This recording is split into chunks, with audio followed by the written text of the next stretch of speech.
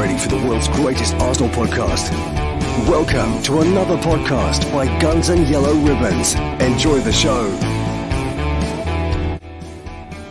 Hello and welcome to another episode of Guns and Yellow Ribbons. This is our phone in, your chance to join us and talk about what you thought about today's game. Leicester City 1, Arsenal 3. I'm joined by my good sidekick, Trevor, and anybody else who wants to jump in the chat. There is a link scrolling down the bottom. I will also stick it in the chat as well that you can click on. If you click on that link, you can join us and say what you think about today's game. Trevor, 3-1. That's what you predicted, We're wasn't it? going to win the league. We're going to win the league. We're going to win the league. And now you're going to believe us. And now you're going to believe us.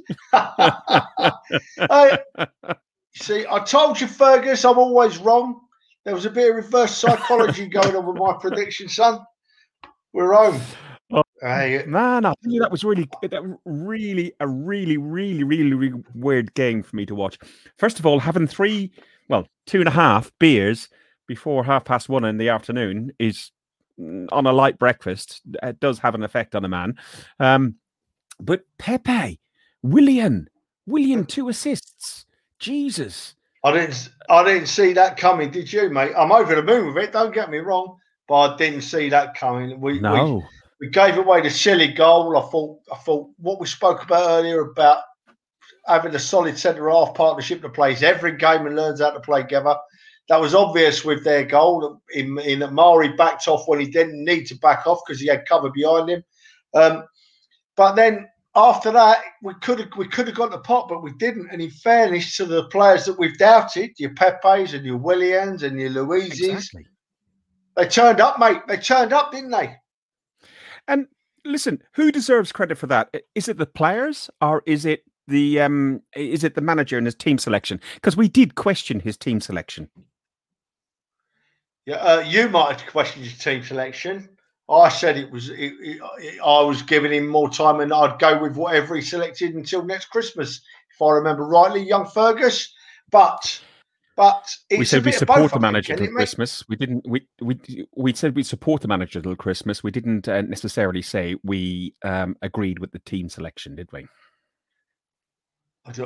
Well, the fact of the matter is, and Albert touched on it earlier, you don't know what he's going to do you, Fergus? He surprises us with 1 or 2 selections every game we play. And that's why we've got to be patient with him and just find his feet and keep being patient. And hopefully these performances like today will become the norm. They could do. If we play like that today, there's no reason why they shouldn't. You know, Leicester are a good side and we've turned them over, and we've turned them over well. Yeah, and a team that are on really good form, and we spoke really highly of them before the game on the pre-match podcast. Brendan Rodgers doing a very good job. They've always won 6 out of the last 7 fixtures when they come back from Europa League fixtures. Arsenal have lost 6 out of 7, and it looked like early on it looked like it was going to be 7 out of 7. Or 7 out of 8 after Europa League games. I'm very, very, very pleased. Who stood out for you then, Trev? Well, they all did in their own way, in all honesty, Fergus. But obviously the ones we mentioned already, Pepe, Willian and Luiz, the ones we didn't expect to perform, really turned up and joined the show. And so, of course, they're going to stand out more than those that we expect games a high level from all the time. And plus the fact, once again, when Partey come on, what happened when Partey come on? Xhaka, I know it was late in the game when we were already winning, but Xhaka was a different player when Partey come on, you know. He lifted Xhaka and he looked at a class above everything else. So no one in particular turned out, but I'm most pleased for Willian. I'm most pleased for Willian because he has had some stick from me included, and deservedly so. And today he might have just put us all in our places, and all I ask for now is consistently do it every game. Do it every game. Right. The idea of this show is for the people who are watching. We've got some people watching at the moment. If you would like to join in and chat to Trev and myself, well, probably more Trev than me, click on that link and just we'll enable you. You'll be able to jump on for 5 minutes or so and say who you thought was the best player, what you thought was how chuffed you were with the performance and so on. So apart from Big Tony. Big Tony's not allowed on. Big Tony can't come on. He's not allowed on. Of course, Big Tony, I you know what? Actually, I might just message Big Tony right now and say, "Come on." So I know Potsy was going to come on. He's got some stuff to sort out with a friend, and there's a few others.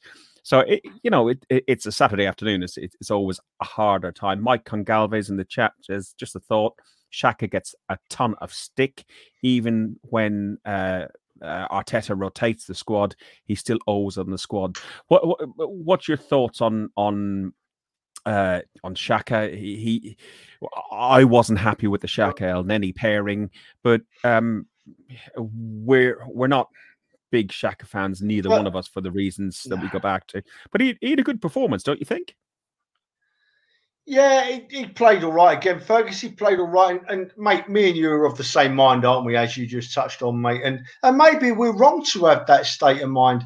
But after he does that, what he did last season or the season before, it never gets repaired with me. Call me shallow, call me an idiot, call me what you want. But it doesn't get repaired with me. So, yeah, I'll hold my hands up and say, look, decent. Looked even more decent when Partey come on. But then again, I think that Elneny would have looked more decent when Partey come on if they'd have took Xhaka off instead. So, yeah, but we can't knock him. Can't knock Xhaka. He's played all right today, as they all have. I mean, even Mari, Fergus, his head could have dropped after that first hash, couldn't it? Because it was terrible. It wasn't a little hash. It was a massive error of judgment on the young lad's behalf. But he picked it up, and he played well after that, didn't he, as they all did. So, yeah, no complaints about our performance at all. No complaints about Arteta. And let's hope we carry it on for a few games and get top four, because I'd love to do that, because it would put Potsy right in his place. In fairness, I watched the match with Potsy and some of the other guys and Scunny on Zoom, and a thoroughly enjoyable afternoon. It just felt like you were sitting in the pub with the TV on, and it was really, really enjoyable just to sit there, have the football on in the background, having a chat with people about different bits and pieces, and then celebrating the goal together. We all synced and aligned our streams and so on, which was really good. But yeah, Potsy's still adamant we're not getting that top four. We're 8 points off on the same games played as West Ham, who are on 45 points. We're on 37. I still think it's a huge ask, but it's definitely on the table. You got Chelsea, who are playing Man United later on this afternoon.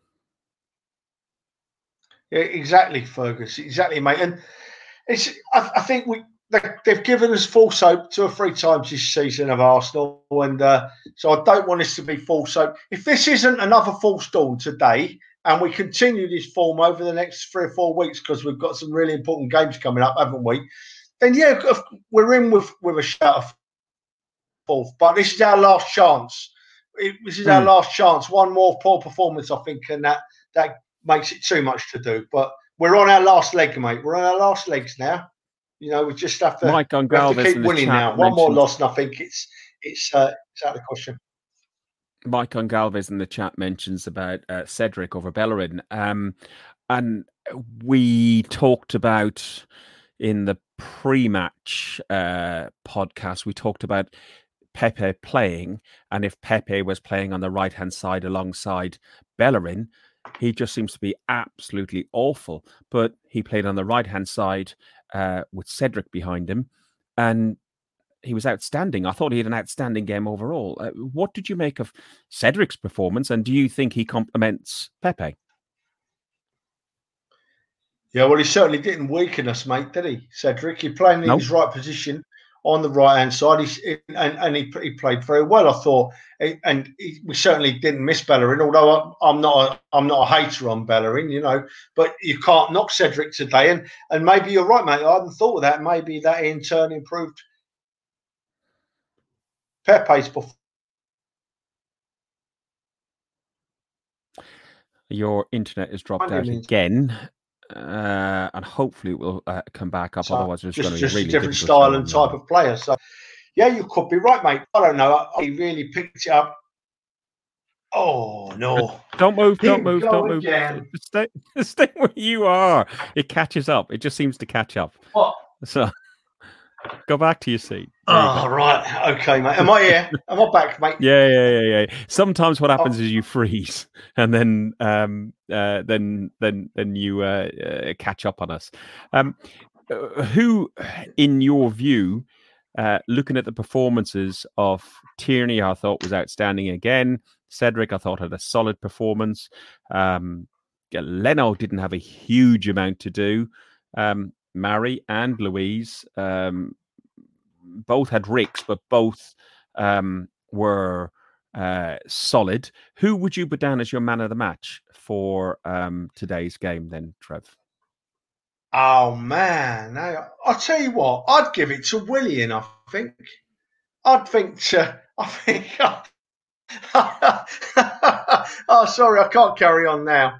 Listen, Tony Fane, I'm on a 5-minute delay. I'm struggling here. I don't need that. I'd give it to Willian today, man of the match, Fergus. I just think after all the hassle he's had and all the grief we've given him, give it to Willian, and hopefully it'll lift him greatly. I tell you who wasn't man of the match, mate.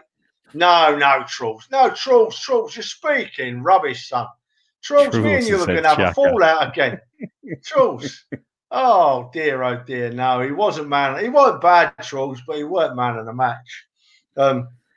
You could argue for Pepe, but I tell you, he wasn't man of the match. Bloody Martin Keown. He was awful, wasn't he? Awful today on the commentary. Oh my Lord! You know what? He's coming into a huge amount of criticism over the last couple of months. You know, I think because everybody, like football fans that go to the games, we're being forced to watch every game on TV now, and it's great that we can see every game on TV. But you know, Karen Carney, is it, and Michael Owen you mentioned earlier, and now Martin Keown. People are just saying, "Oh, they spout crap about this, they spout crap about that," and you know, I don't know. Maybe they're just been over media trained. Yeah. I think Keown tries to be overcautious not to back the Arsenal, ends up going the other way, Fergus. I mean, a couple of examples today, right? I mean, the co-commentator said to Martin Keown, both teams look very tired after Thursday. Both teams look very tired. And Keown came back with, yeah, but particularly Leicester. Why particularly Leicester? They both played on Thursday. They both had hard games on Thursday. And they've, you know, if anything, Arsenal had the long journey back. Leicester didn't. And, you know, so, and then when Tierney got his head injury at the end of the game, I'll hold my hands up. I shouted at my own players. I was shouting at Tierney, get up, Tierney. You've not hurt your head there. You know, but Keown made a point of saying Tierney hadn't hit his head. But very early in the game, when Evans went down with holding his head when he hadn't been touched.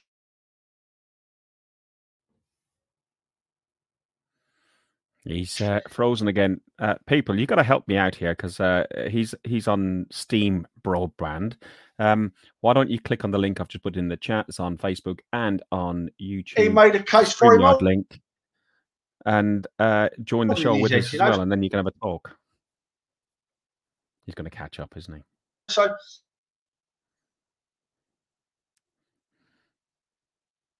Jesus, this is going to be hard work, people. You got to help me out. Put your heating on, you're frozen. It's Trevor, not Terry. People, if you want to join the show,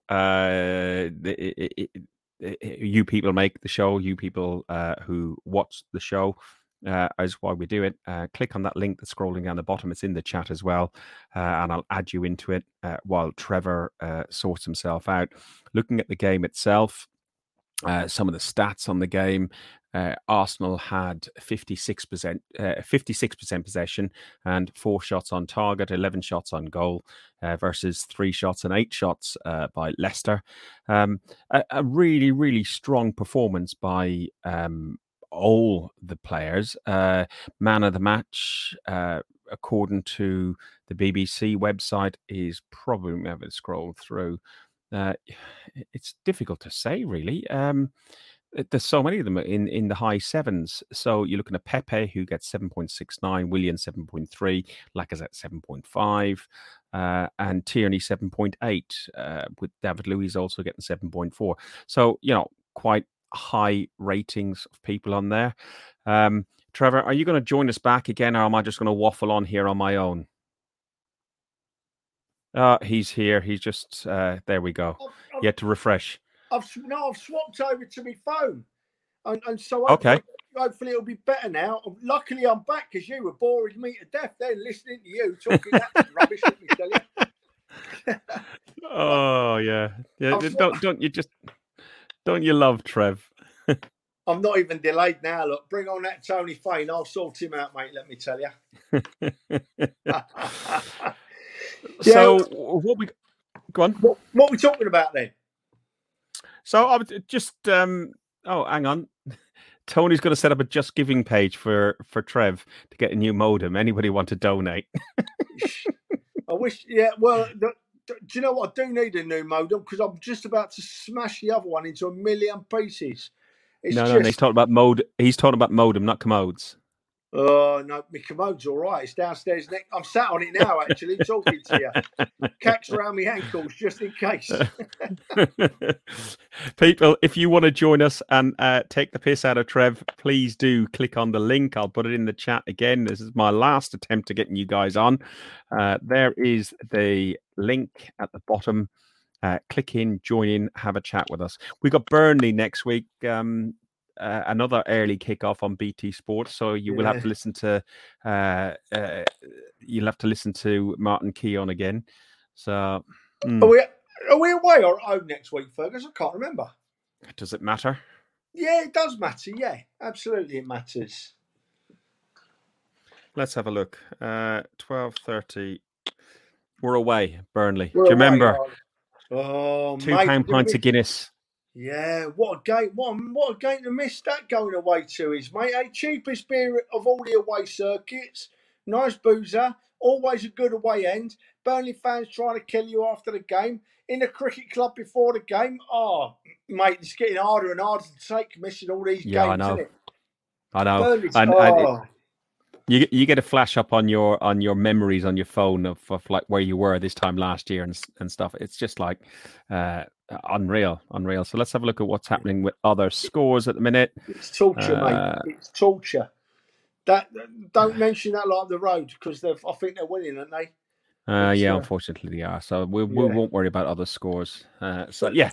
So, do you reckon we're going to get let in for that last game at Brighton then, mate? At home to Brighton. Do you reckon it's on? Yeah, well look, if the timeline goes the way it's meant to go, we should be back into the stadiums after the 12th of May. So I think it's the 16th of May. So the 17th we're away to Palace. So Palace will get into that game. And then the following game is the last game of the season, which is the Brighton game. And there will be up to 10,000 fans allowed into the stadium and 30,000 unhappy fans outside in all the pubs. Yeah. And do you know what? I saw someone say the other day, what does it matter about letting fans in? It's the last game of the season. What does it matter? Well, you should be ashamed of yourselves if you take that approach. If you're a football fan, you want to go to every game. I'm praying that we're allowed in for the last game of the season against Brighton. Not just for the football. Actually, football will probably take second place on the occasion to meeting up and having beers with my friends and getting back into the normal flow of things and being skint when I bought Fergus loads of beer, because he don't stand his round and things like that. We want to be back in there as soon as possible. We want some normality, and I can't wait to get back down there, Fergus. If there's 10,000 of us allowed in, then 10,000 of us will get in, and the rest of us we can all pal up and meet up around the ground, mate. And if I get in and you don't, I'll video you from inside the ground to do your heading. But you won't get any signal. You won't get any signal. You know what it's like. Yeah. Well, mind you might do with only 10,000 in there, mate. That is true. That is true. Full. But you talk about people saying about fans don't matter and so on. BT have actually done BT Sports have actually done a film, a documentary, and it's called Hours, and it's all about. I think they look at Bury FC, and they just look like the importance of fans in stadiums and what they make a difference. We've seen for the last 12 months, football is. I think the footballers have type of got used to it, but it's much more a sterile sport since the fans haven't been there. I was fortunate enough to get into the Rapid Vienna game where 2,000 fans were getting in. The first 45 minutes was fantastic. We were singing. We made more noise with 2,000 of us than the 60,000 do normally in the stadium. But then the stewards got overzealous and shut us right down. So I just hope if there is 10,000 in there that they allow us to, enjoy ourselves. If we have to socially distance, fine, but let us stand, let us sing. To be real fans, Fergus. Let us be real fans. Yes. We're not all these like club level and executive level people who really just go to the game to put in an appearance to say, yeah, I actually went to the football. I've told you this before, Fergus. This is the difference between us and real fans, mate. I got invited into an executive box a couple of seasons ago, and I accepted the invitation. And at half time, Dennis Bergkamp was on the field talking. Dennis Bergkamp, our Dennis Bergkamp, was on the field talking. So I came out of the box and leant on the railings to listen to Dennis Bergkamp. And I looked around the whole of that executive box level. And no exaggeration, Fergus, there were 2 people out of all them hundreds of boxes. There were 2 people out listening to Dennis Bergkamp, me and my mate Terry. And it was embarrassing. People were in this executive box knocking down their cucumber sandwiches, looking at me like I was an idiot because I wanted to be out on the balcony watching one of my heroes. So we don't want to be like that. We want to be the real fans that we are. And if they let us back in, let us stand up, let us sing and shout, give us a bit of leeway. I know you've got to be strict on this COVID thing, but you've also, if you're going to let fans in, you've got to let fans be fans, Listen, I'm going to put the link up in the chat again. We have somebody who's joining us, a good friend of the show, Big Steve. Steve, right? You're all right. Yeah, he was getting a bit worried there for a second. He thought he was going to get bullied by Tony. Big Steve is joining the show. Steve, how are you doing? What did you make of that? Was that a surprise? I'm good. Well. I had a little bout of cellulitis the other day, so I was up the hospital. But I'm all good over that. Just on antibiotics now. I'm very surprised. I really after the first goal, I just thought, this is going to be a typical Arsenal Leicester. It's probably going to be, I thought we'd score, but I thought they were going to really come at us. Overall, just really, really composed performance by us, I thought, apart from the starting 10 minutes. Willian, as I come on and said after the Benfica game, if he's going to do that, if he's going to come on the pitch and play like that, then he is more than welcome to do so. Like, we haven't seen it for months and months. I've got my nephew here with me. Hello, mate. He's in the childcare bubble, so he's stayed round. Listen, you carry on with Call of Duty. Yeah, I really enjoyed watching the game. Steve, I've got the hump with you.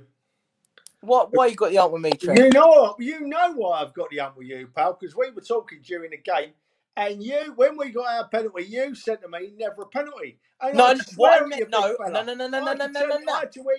tell you where to go.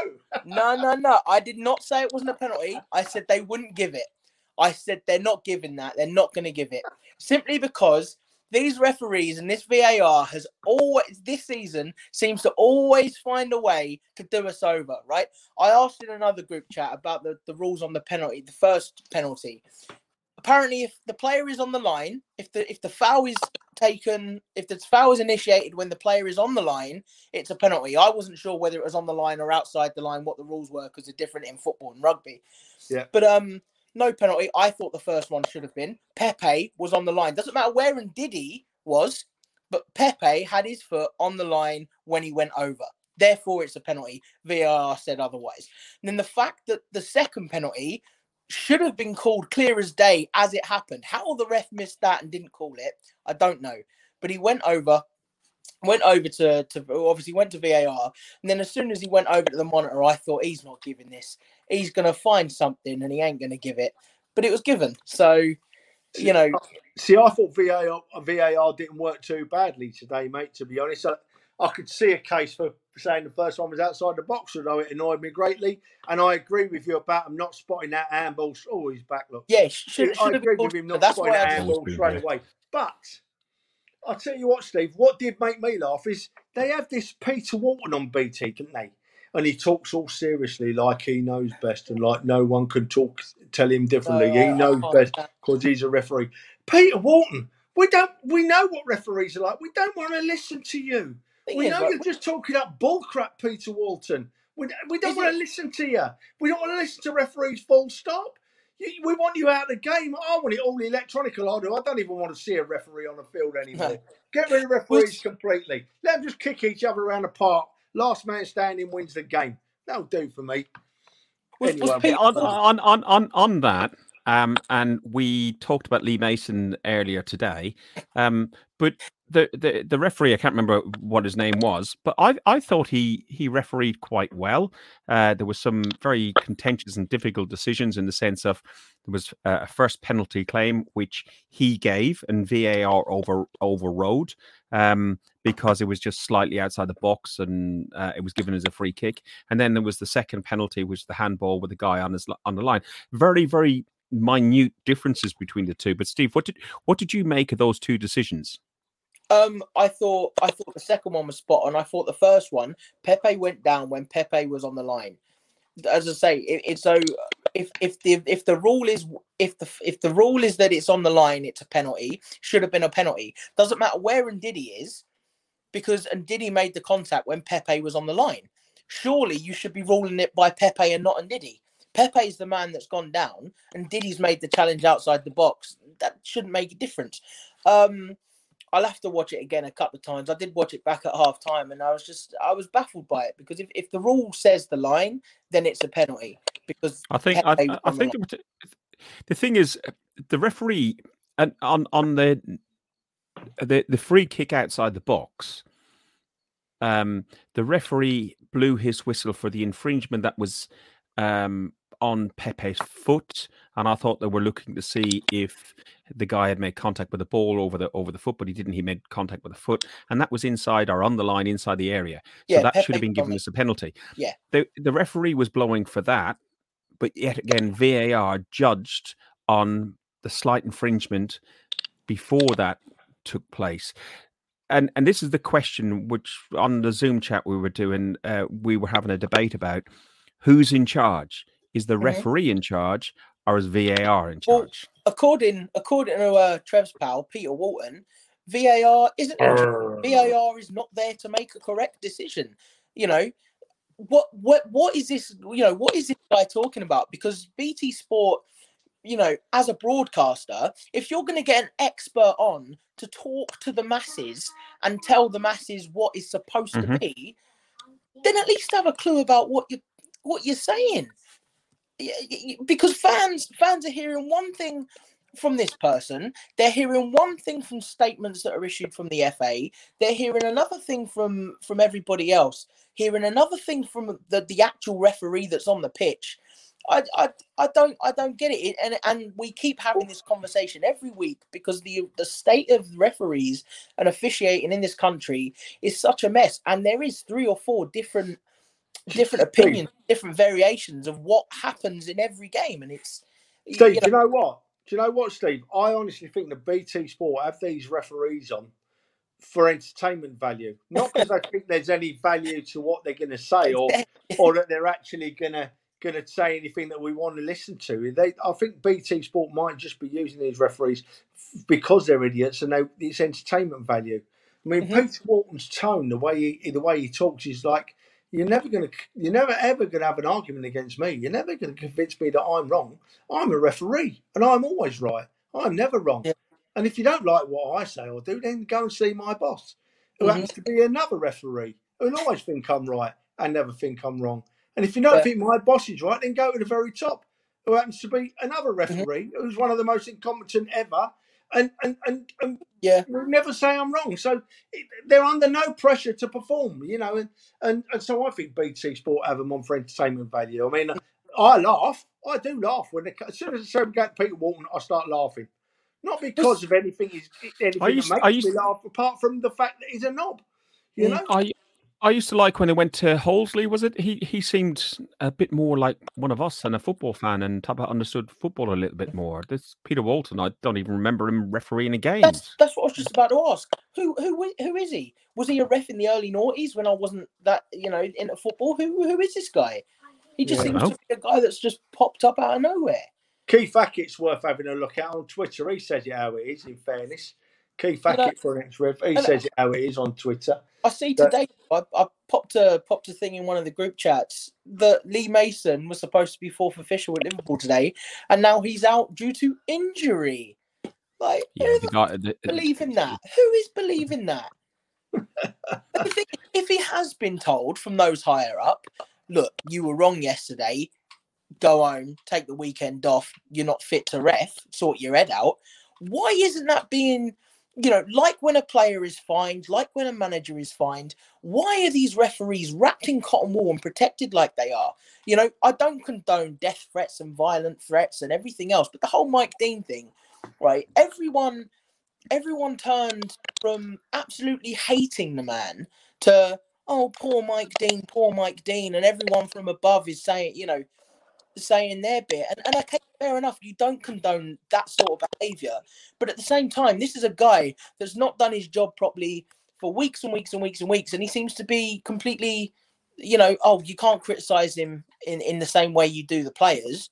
It's not his fault. Well, it is his fault because it's his decisions that affect games. Yeah, right. Let's talk about Arsenal. Let's talk because referees are going to depress me. Look at that table, Trev. Look at the table is currently not correct, Fergus. That's a live table at the minute. No, it ain't, because Tottenham are winning 3-0. So if that's a live table, they're already 3-0. That is a live table. That's live. It's live streamed from BBC right now. Tottenham have gone up to 8th. We're back down in 10th, but we still are only 8 points away from top 4. First objective for me this season is finishing above those people who are in 8th currently, and then second objective is to get into that top 4. Would you, and we've touched on this before, Trev, would you settle for a 10th finish if we didn't have Europa League? No, 10th isn't acceptable for Arsenal Football Club, Fergus.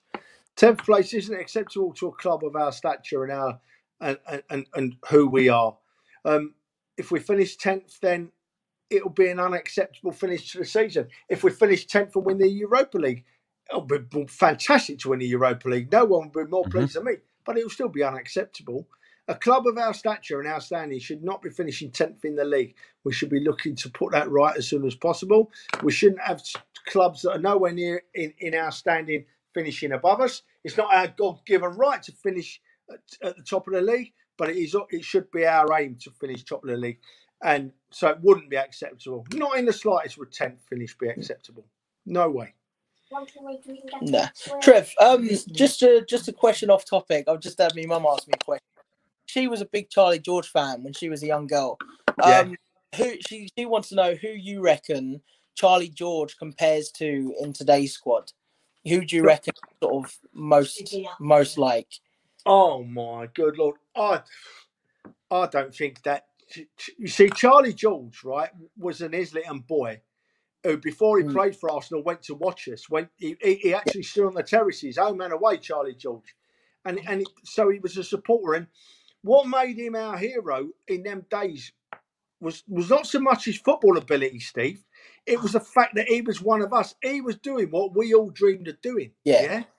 he was doing what we all dreamed of doing, and he was one of us, and he didn't mind who he fell out with because he was a lad, and that's why he got sold by Arsenal in the end, because Bertie Mee couldn't get on with him, Bertie Mee couldn't handle him. So I don't think there is a comparison with anyone. The only person that appears to me to play for a club anything like Charlie did, then it would be the young boy Saka, because I was thinking Smith Rowe or Saka. You can see that the lad in Saka. You read Saka's Twitter feed, right? Yeah, and he's passionate about not only football but the team he plays for. Steve, he's passionate about the Arsenal, and if we play bad, he apologises to the fans, and so probably Saka, but. Anybody else? No, I don't think they make them like that anymore, mate. Isn't that really refreshing to see a young guy who's 19 years of age to understand what it means to us all codgers and young people and people of all ages, what it actually means to be a supporter and a follower of a football club? Well, that's one of the reasons Rockies love so much, isn't it? Really? Yeah. It's so good when you see a player that's not only come through an academy, because as well with the way the academy system work these days, you have players that are brought up as Chelsea fans or West Ham fans or Ipswich fans, whatever, that then get scouted by a big club like Arsenal, and even though they've come through the academy, they've not they spent the first 7, 8, 10, 12 years of their life supporting and loving another club, having posters of other players on their walls, and then they grow to become an Arsenal player and come through the academy. Whereas I think players like your Willock, your Smith Rowe, your Saka, they're out and out Arsenal fans as well. Yeah. You see, the thing is, right, the thing is as well, Steve, talking about fans, right, Arsenal don't need me to go to a football game, right? As a person, as a singular person. If I don't take up my season ticket next season, I don't know, there's 30, 40, 50, 60, 70, 80,000 people on the waiting list that are going to jump straight in my boots. Exactly. Right? Same with all these silver members that they've just stitched up. If half the silver members don't take up their silver membership next season because they're fed up with not getting their money back, and rightfully so, the people in charge of our football club now don't care, because they know that there's another 20, 30, 40,000 people waiting to jump straight in their shoes, Exactly. And the point you were making... They're untouchable. They think they're untouchable, Stevie, the Arsenal. They think we're always going to go, and unfortunately, we will always go, I don't know what stops us going. Now, the point you made about the club level. Two seconds, lad. 2 seconds, lads. Last chance for anybody who does want to do what Steve did. Click on the link in the chat if you want to join the show and have your say. It's easy enough done. You just click on the link and it does everything else. Join in us.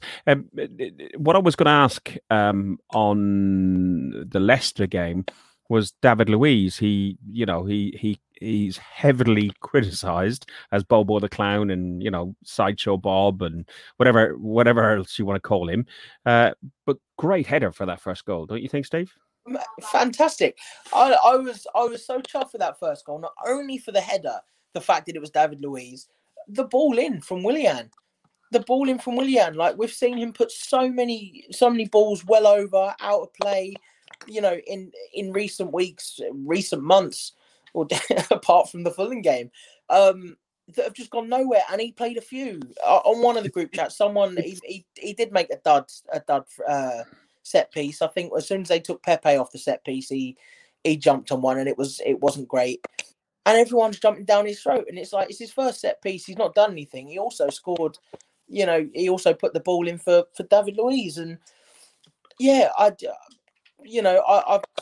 got to commend David Luiz. He was great at both ends today. And Trev, it's just a surreal game. One, the result, 3-1 to Arsenal.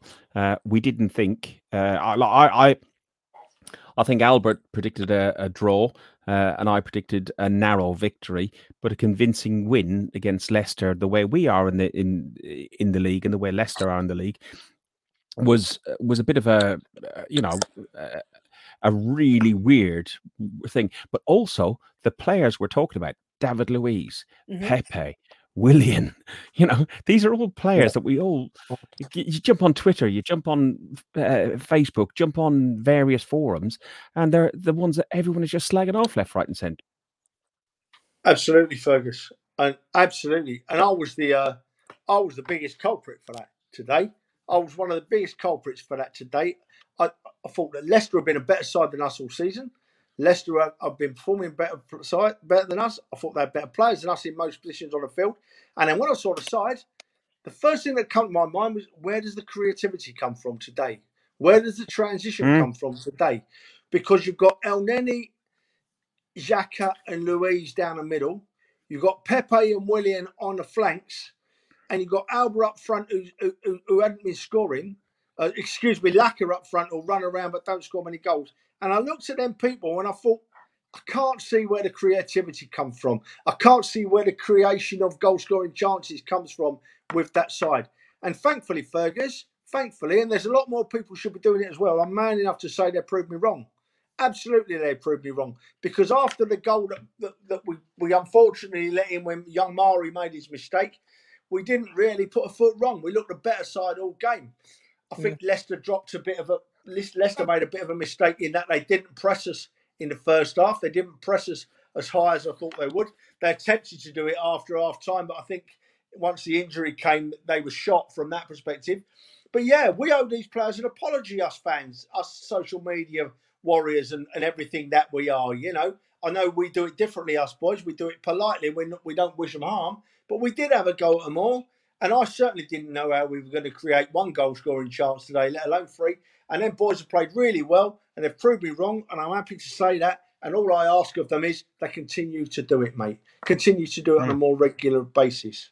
Yeah. Do we as fans, we owe them an apology for questioning them at the start, considering the performances of late?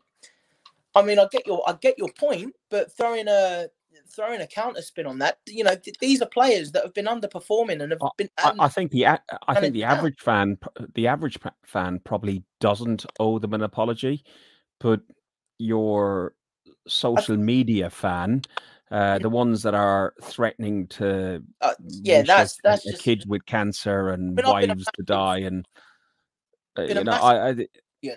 and you've got to say, and even Xhaka in the past, you guys touched on it earlier on. I think you've got to give credit where it's due. And I get that there are too many fans that will not. There will still be people, even after a very good game today, going, yeah, but Willian's been shit for months. Get him out of the club, blah. It's like, okay, fair enough. You're not wrong, but take it from what it is today. And he was bloody good today. And same with David Luiz. And so yeah, I think that there's different ways to take it, but I get exactly what you're saying. Did anybody hear the talking about Willian and talking about social media and talking about baiting and berating fans? Did anybody hear that comment? I haven't, but I heard it in a chat I was having this afternoon that Willian made a statement saying he wished he stayed at Chelsea. I think what it was, I've read some quotes, and yeah, he said it's not, it wasn't hidden that he wanted to stay at Chelsea. I think that was what I saw. The quote was that he said it wasn't, it's not hidden that I wanted to stay at Chelsea, and we all knew that when he came. We knew that he just wanted a 3-year deal there, didn't he? That was all. Yeah. And the thing is, though, how many players does that happen to anyway? Like, it's not, I see some replies, oh, well, if you wanted to stay at Chelsea, get the F out of our club, do it, all getting Williams back. And it's like, how many players are forced to transfer? In this day and age, players don't dictate what they want to do all the time. Managers say, look, you're not part of my plans. We're not going to offer you a deal. Find yourself another club. And so I think it's context, isn't it? It's context, basically. I think it's absolutely taken out of context. Trevor, so many people do now. Trevor, a final question for you, Trevor, unless you've got anything to add on that. The final question I was going to touch on was Aubameyang when he came on for Lacazette. I recall looking at him, and he looks a shadow of himself. He doesn't look like a happy man at the minute. Do you think, Trev? he certainly doesn't look the man he did, does he? You know, in his earlier career with Arsenal, all this season he's appeared to me to be he's got the look of a worried man, Ferguson. We've got, you know, anything we say would purely be speculation, and so I'm very cautious of that, my friend. Very cautious of that. But you know, he's not the priority he was. All I will say on that matter, Fergus, is that I hope whatever it is sorts itself out soon, and that he looks, you know, the man he did, and he looks his happy-go-lucky, friendly, free goal scorer himself. Because I know he's scored a few goals recently, but he still don't look right, does he? He still doesn't look right. There's something not quite right there with him, and I just hope that he gets it sorted and gets himself whatever he needs to do, gets it done, and we move on with a better Aubameyang. He's got 2 years left on his contract, hasn't he? So we want 2 more good years out of the lad. He almost nicked one today, didn't he? He was only an inch or so out, cut inside on his right foot. And yeah, but that's been the story of his season, isn't it? Really, yeah, in fairness. So, yeah. Listen, last thing. Sorry, Fergie. Sorry, Fergie. Who do you go with at the back? Do you go with Gabriel or Mari? Do you do Louise or Holding? Who have we got next? It's a great choice. Oh, well, we got Burnley next, but it's a great choice and a great conundrum to be in that we've got 4 half decent centre halves. I think for me against Burnley, I would like to see, if he's fit, I'd like to see Holding and Murray. And I'd like to see Cedric. I think against Burnley, they're big buggers. So I think having a Holding and a Murray, Holding because he's physical. If he's on his man, he's got the strength to get him away. And Murray has got that little turn of pace and he's good in the air. I would like to see Holding and Murray. However, very good point that Trevor always makes is your combination, you know, keeping combinations. Today, I think Gabriel and Murray and Louise played well together. Louise and Gabriel have played well together. So, I would like to see Holding and Murray. I just think there's a very nice balance there. Right-footed, left-footed, good in the air, strong. And I'd keep Cedric at right back. I think he did a job for the most part when he was playing at left back, and he's been super solid at right back. And I think having Cedric next to Holding, who is a little bit better defensively and sort of tames when he comes and goes, I would prefer that, just so Bellerin's not exposing Holding. Just to confirm, Steve, that's Cedric that everyone on Twitter was going, what have we done and spent all that money on this player for? Yeah. Just checking. Yeah, mate, honestly, I said it at the time, 5 million for, okay, it's a lot for a loan fee, but if we would have then gone out in that January and spent 12, 13, 14 million, 100 grand a week on a player that within 6 months we've gone, oh God, he's a bit shit. What do we do now? You know, getting another Kolasinac type player, you question the buy, you know. So if that loan fee, you know, the 5 million, if after those 6 months we said he's not quite good enough, he's only cost us 5 million in wages and loan fee. That was it, 5 million. You know, and as it's happened, he was decent enough when he played for us in those 6 months. We've signed him on a free. Good bit of business. Solid bit of business. Yeah, and I don't think he's on a silly wage either. No, I think he's not. I think he's about 70 grand a week. I don't think he's even on that much, but yeah. But is that all? Listen, oh Jesus, I feel sorry for him. I wouldn't mind half of it. Yeah. Look, I'll take that a year. I think that in my head now, I think Arteta. Basic though, obviously. Arteta's favourite centre half is Louise. I think, right? Yeah. I think Arteta's favourite centre half is Louise. I think if Louise is fit or not suspended, then I think he'll play him. Now, if the Louise plays like he did today, you can't make an argument against that because he was solid as a rock. Scored a good goal. Against United as well. Yeah, we all have a centre half that gets forward and scores as goals. So you can't argue against that. I think he's going to play one of them 3 around Louise. And I don't mind that. Play one of the 3, but make it a regular pairing. I'm not going to rant on about it anymore. Make it a regular partner. So because what happened with the goal today, it was clear that Mari didn't know what was going on behind him. And so he didn't attack the ball like he should have done. If they're a centre half pairing that plays together every week knows what's happening there. They talk better and they defend that better, and they don't score their goal, Leicester.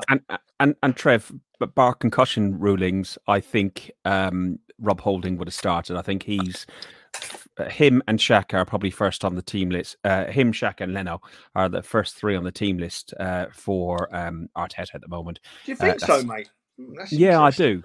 I do. Interesting. Not necessarily because of the best players, but I think what you talk about consistency and so on. It seems Rob Holding seems to be the man as a centre half, the main centre half, and then it's the pairing alongside him depending on fitness. And I think we've got a slight issue in the sense that Gabriel and Mari are both very, very good. Louise is there for other reasons, more pastoral reasons and stuff like that, in my view. But Gabriel and Mari are there, and it's just which one's going to get to the top first, you know. Listen, we can go on for hours. We could go on for hours and hours. I tell you what, I'm glad my daughter's here. She's over from Germany, but it's just, well, she is here. She's pampering my wife and doing all her makeup and all that sort of stuff. I've had a whole morning of talking with you guys about football on a Zoom chat and watching the football. Arsenal have won totally against the odds, and you know, my weekend isn't my Sunday isn't ruined. I'm going to get a good takeaway tonight. Playing on What's a that? Sunday, it feels weird playing early on a Sunday, getting a good result. I mean, up here the sun's shining. I'm not a fan of the sun, really. But it's. We can see that, Steve. Sorry. No, it feels good. Like, yes, it's weird. The most important thing now is that the most important thing for me now is that, and we have touched on it, but not specifically, is that today we've not just seen one player improve today. We've seen 3 or 4 players within our team all improve on the same day. They've all looked completely different and better players. It is absolutely vital now that we carry that form forward.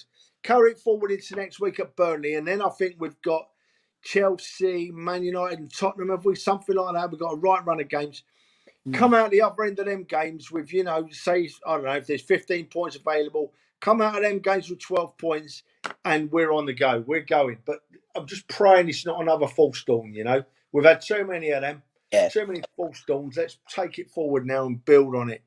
And by the way, I'm going to put looking at Arsenal.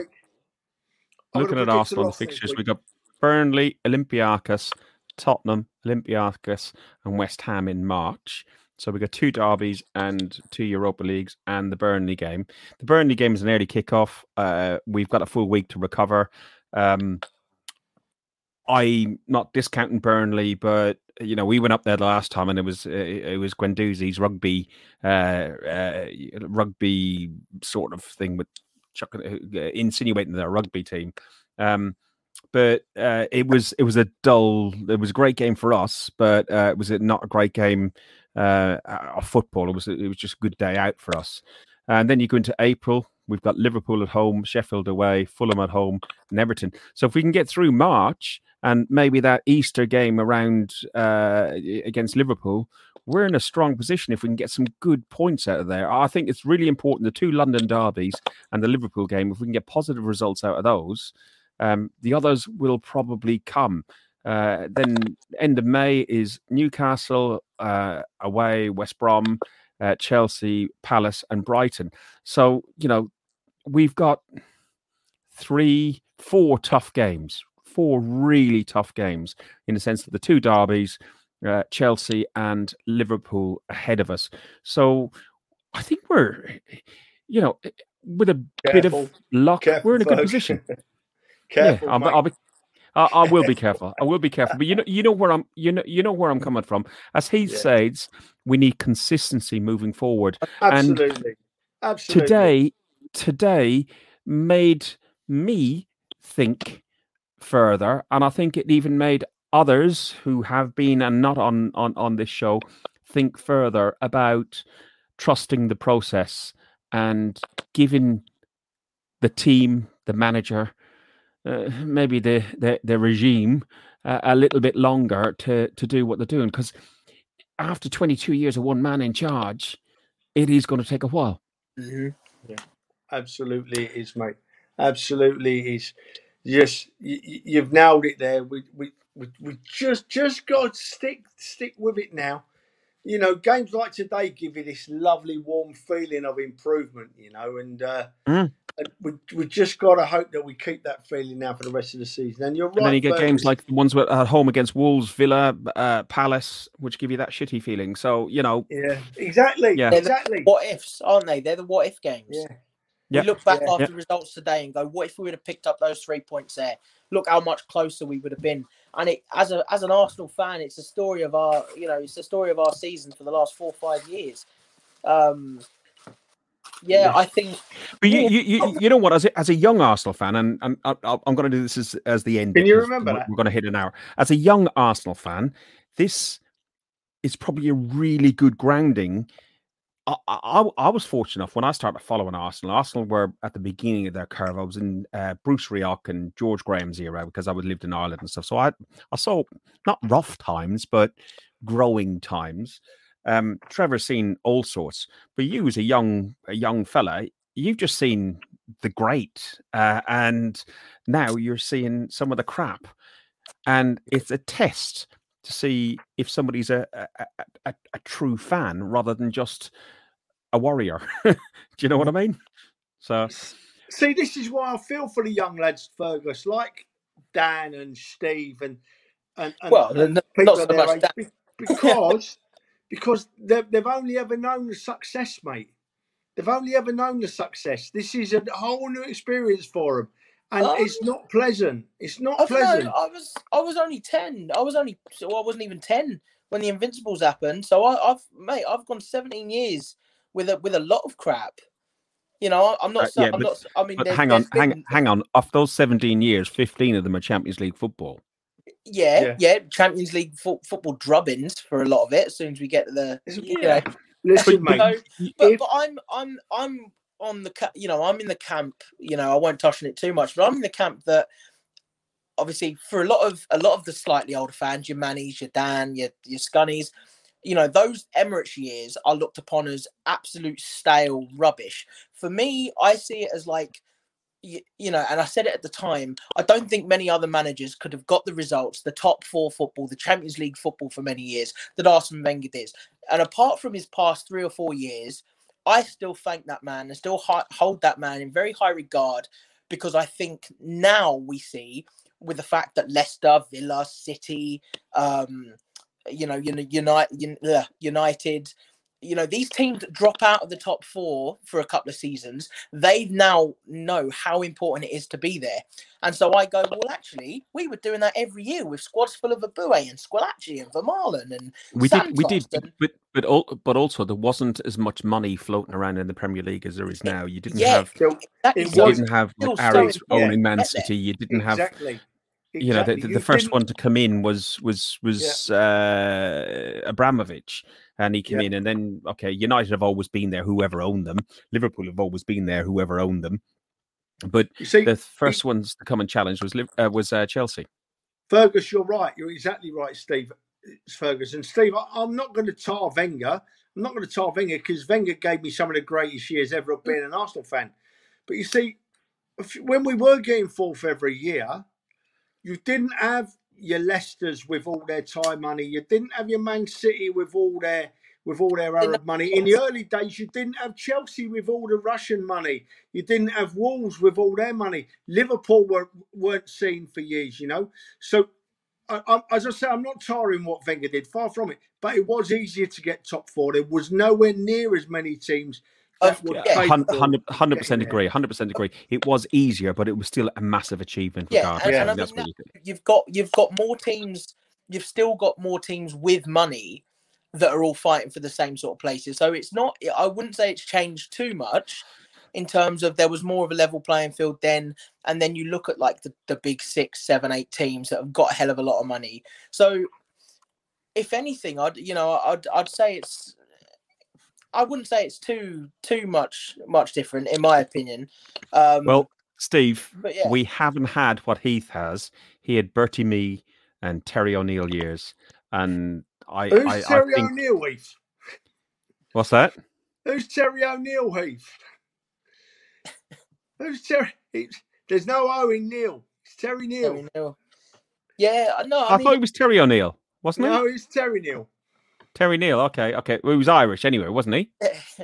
He certainly was. Yeah. Yeah, I think. Yes. I think, yeah. I mean, there's been good and bad times. I mean, Trev's obviously experienced a lot of crap, and I get that obviously us young fans haven't quite seen the real, dross of Arsenal, and I get the point that you make that young fans have had it a little bit easier, and I do get that, but no, I didn't say that. No, Steve, I didn't say they've had it easier. I didn't say that at all. I get it. No, I didn't say they've had it easier because they haven't had it easier. What I did say is they've been spoilt with success because we've been successful for such a long time. Yeah. But what I will say to you is, if we don't qualify for Europe next season, and we go out the FA Cup in the early rounds, and we're having a mediocre league season, then you youngsters will realise just what a poor season is because you just have a game on a Saturday, then you have another worthless game the following Saturday, and another worthless game the following Saturday because you've got nothing to play for, nothing to aim for. And that is when you find out who your real fans are. Yeah, we used to get like 14, 15, 16, 17,000. Yeah, I was going to say mid-80s at Highbury, which would hold 60,000 with the standing. I think it got up to 78,000 against Sunderland. I think was the highest attendance ever in the third. But in the mid-80s, I think it was, as you said, 13 or 14,000 for attendance in midweek games. Mate, it was it was when you knew where the real fans were. Now, to be honest with you, football hooliganism didn't help, right? Football hooliganism didn't help because that kept people away. But we really did get low crowds. We didn't do a lot, and I'm just looking down, some of my list here now, Norwich City at home, 24,000 in 1984 and 20,000 at home to Coventry in the league. We had some really low crowds, but that's when you find out when the real fans are. And oh God, I don't want to see social media if we have a season like that next season. Imagine, that would be hilarious. We struggled to get fans to turn up for Man City when it was snowing midweek, when it was all going downhill with Arsene Wenger. What's that? Do you remember that? Yeah, I didn't turn up either. Oh, did you see? I went right 2000. No, the reason I didn't wasn't because I was disillusioned with the club, and it wasn't because I was fed up with the club. There was an element of that, but I was working away up north, and by the time I got back home to get ready to go to football, it was like nearly 6 o'clock. I was going to dump my car near Highbury and then go straight to the game, not even meet anybody, not have a pint, nothing. And for me, as you know, football is very much more about the people around and surrounding football and everything else.